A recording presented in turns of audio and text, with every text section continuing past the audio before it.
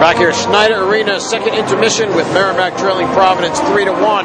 Mike McMahon joins us here from the Mac Report and the Eagle Tribune. And Mike, well, we wondered what was going to happen once they finally got into big-time Hockey East play and going up against the team that was the preseason favorite in the league, and the Friars have had the better of the play for much of the game so far.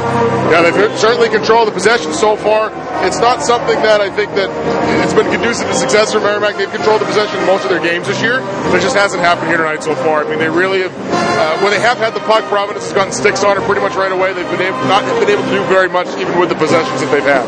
I did think as that second period went along that Merrimack played better, things got better for them. They did get the power play, and, well, it was the freshman line sent out there on the power play that scored the goal, a nice one from Hennig, but that made it 2-1, and I guess, if you get to the locker room at down 2-1, you got to feel good because you have been outplayed for most of the game, but that last shift of the period just really killed them. Yeah, late goals at the end of periods hurt most of the time, but I think at the end of the second, especially the way this game has gone where they've been outplayed, that one's going to hurt a lot, just because they haven't been able to get much going with the puck. So they were running around there towards the end of that period, too. I mean, they had the post, Providence had hit the post, Tiernan had bailed them out with a couple of big saves, they couldn't get the puck out of the zone, and then they ended up getting scored on there with about 23 seconds left. So that one definitely hurts in a game where they're struggling to hold possession. They need to play, they play two pretty poor periods for the most part. They're going to have to come out with their best effort in the period. I feel like it's difficult to find an area in which they've played better than Providence tonight. I mean, maybe you could argue Tiernan because he's faced so many more shots. Maybe you could argue penalty kill because until the last 11 seconds, their penalty kill had killed off 2 5-on-3s and almost 4 out of 4 in the game. But, for the most part, they have been outplayed tonight. So the question is, we do still have another period to go tonight, but what happens tomorrow night to change the fortunes back down to North Andover?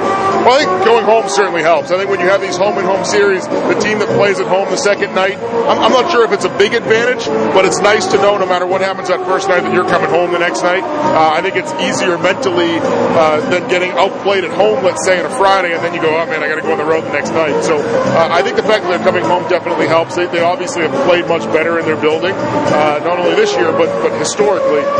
But I think maybe this might be a wake-up call, too. I mean, they have had things, not that they've had things easy, but the situations they put themselves in, a lot of the games they've played this year, they've had a pretty easy go of it.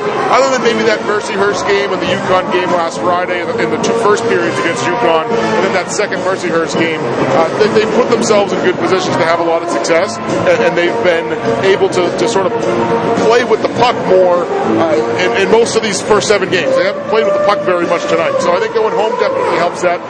Just to look at the numbers, they've been able to play much better, both from a one-loss standpoint and just how much they've controlled the puck at home than they have been on the road. One question, do they get Chris LeBlanc back tomorrow night? What do you think? I think they might. It sounded like yesterday when we talked to Mark Dennehy that they were hoping to have a couple of those guys in this weekend, maybe for one game, or if not both. And this sort of seemed to be the weekend that they were targeting back at the beginning of the year. I remember when I talked to Chris for a story back before the season started in the middle to end of September, he was sort of saying that the first, second week of November is where he was hoping to be. So they're right at that point now. It's all up to how he feels, though. I mean, I know with that type of injury, it can be anywhere from 9 months to 12 months. It's a pretty big window, and I think it all depends on how he feels. But he seems to be feeling good from what Coach Dennehy was saying yesterday. So I think if you're going to play him one out of these 2 nights, it's better to play him for the second night. First of all, you're at home. He's not playing a road game where he's on the bus and then has to stretch that leg out. He gets to be at home, gets to open the season at home, and also I think it might help to get an extra body in there for the second night, a fresh body in there for the second night, especially with the way this game is going. How about Aaron Titcomb? What are you hearing about him? He was hurt last week in the UConn game. I'm not sure. I think he might be a couple more games. I know he took a pretty rough hit there against UConn. I saw it only on video, but I know he was banged up pretty good, and he was feeling it. So I'm not sure if we'll see him tomorrow or next week or even the week after, or what the timetable is.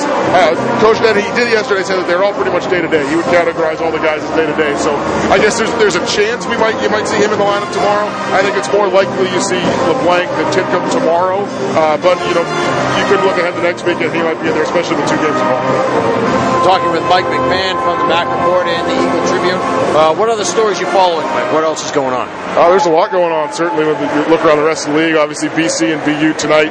We had some coverage, some preview stuff up on CHN for that game, and I think Joe Maloney from CHN is there for us tonight. And it's funny, I had talked to a Western Conference scout about that game last night, and he pointed out that not only is it a feather in the cap of college hockey to have those two players, Jack Eichel and Noah Hannafin, two of the guys that are probably going to be in the top 3, if not the top 5 picks in the NHL draft this coming summer, to have them both play college hockey, but to have them play right down the street from each other. It's almost like a few years ago in the Ontario Hockey League when you had Taylor Hall and Tyler Seguin both playing up against each other. You knew they were going to be the 1 and number 2 picks, and they were battling it out.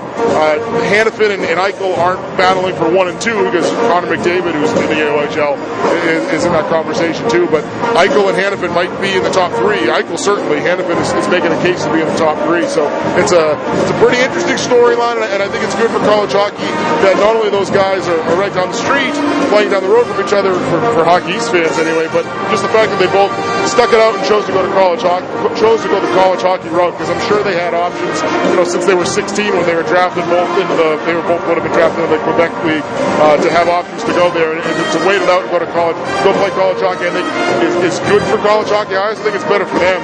They're going to get more time on the practice rink. They're going to get more time in the weight room to get a little stronger, which at 18 years old, that's what most kids need. All right, Mike, third period coming up here. The Warriors down by 2. What do you see happening here? I think they're going to come out, obviously, with their best period. Excuse me. First thing, stay out of the box. Uncharacteristically, they've had a couple of instances tonight where they've taken some penalties and they've grouped them. So Providence has had 2 pretty long 5-on-3s. They haven't scored on either one of them, but you're taking possession time away from yourself where you can have the puck in the offensive zone to score some goals, especially where they're down 2. If they get opportunities in the power play, certainly with 20 minutes left, it's going to be big to capitalize on them there as well. All right, thanks a lot, Mike. We appreciate it.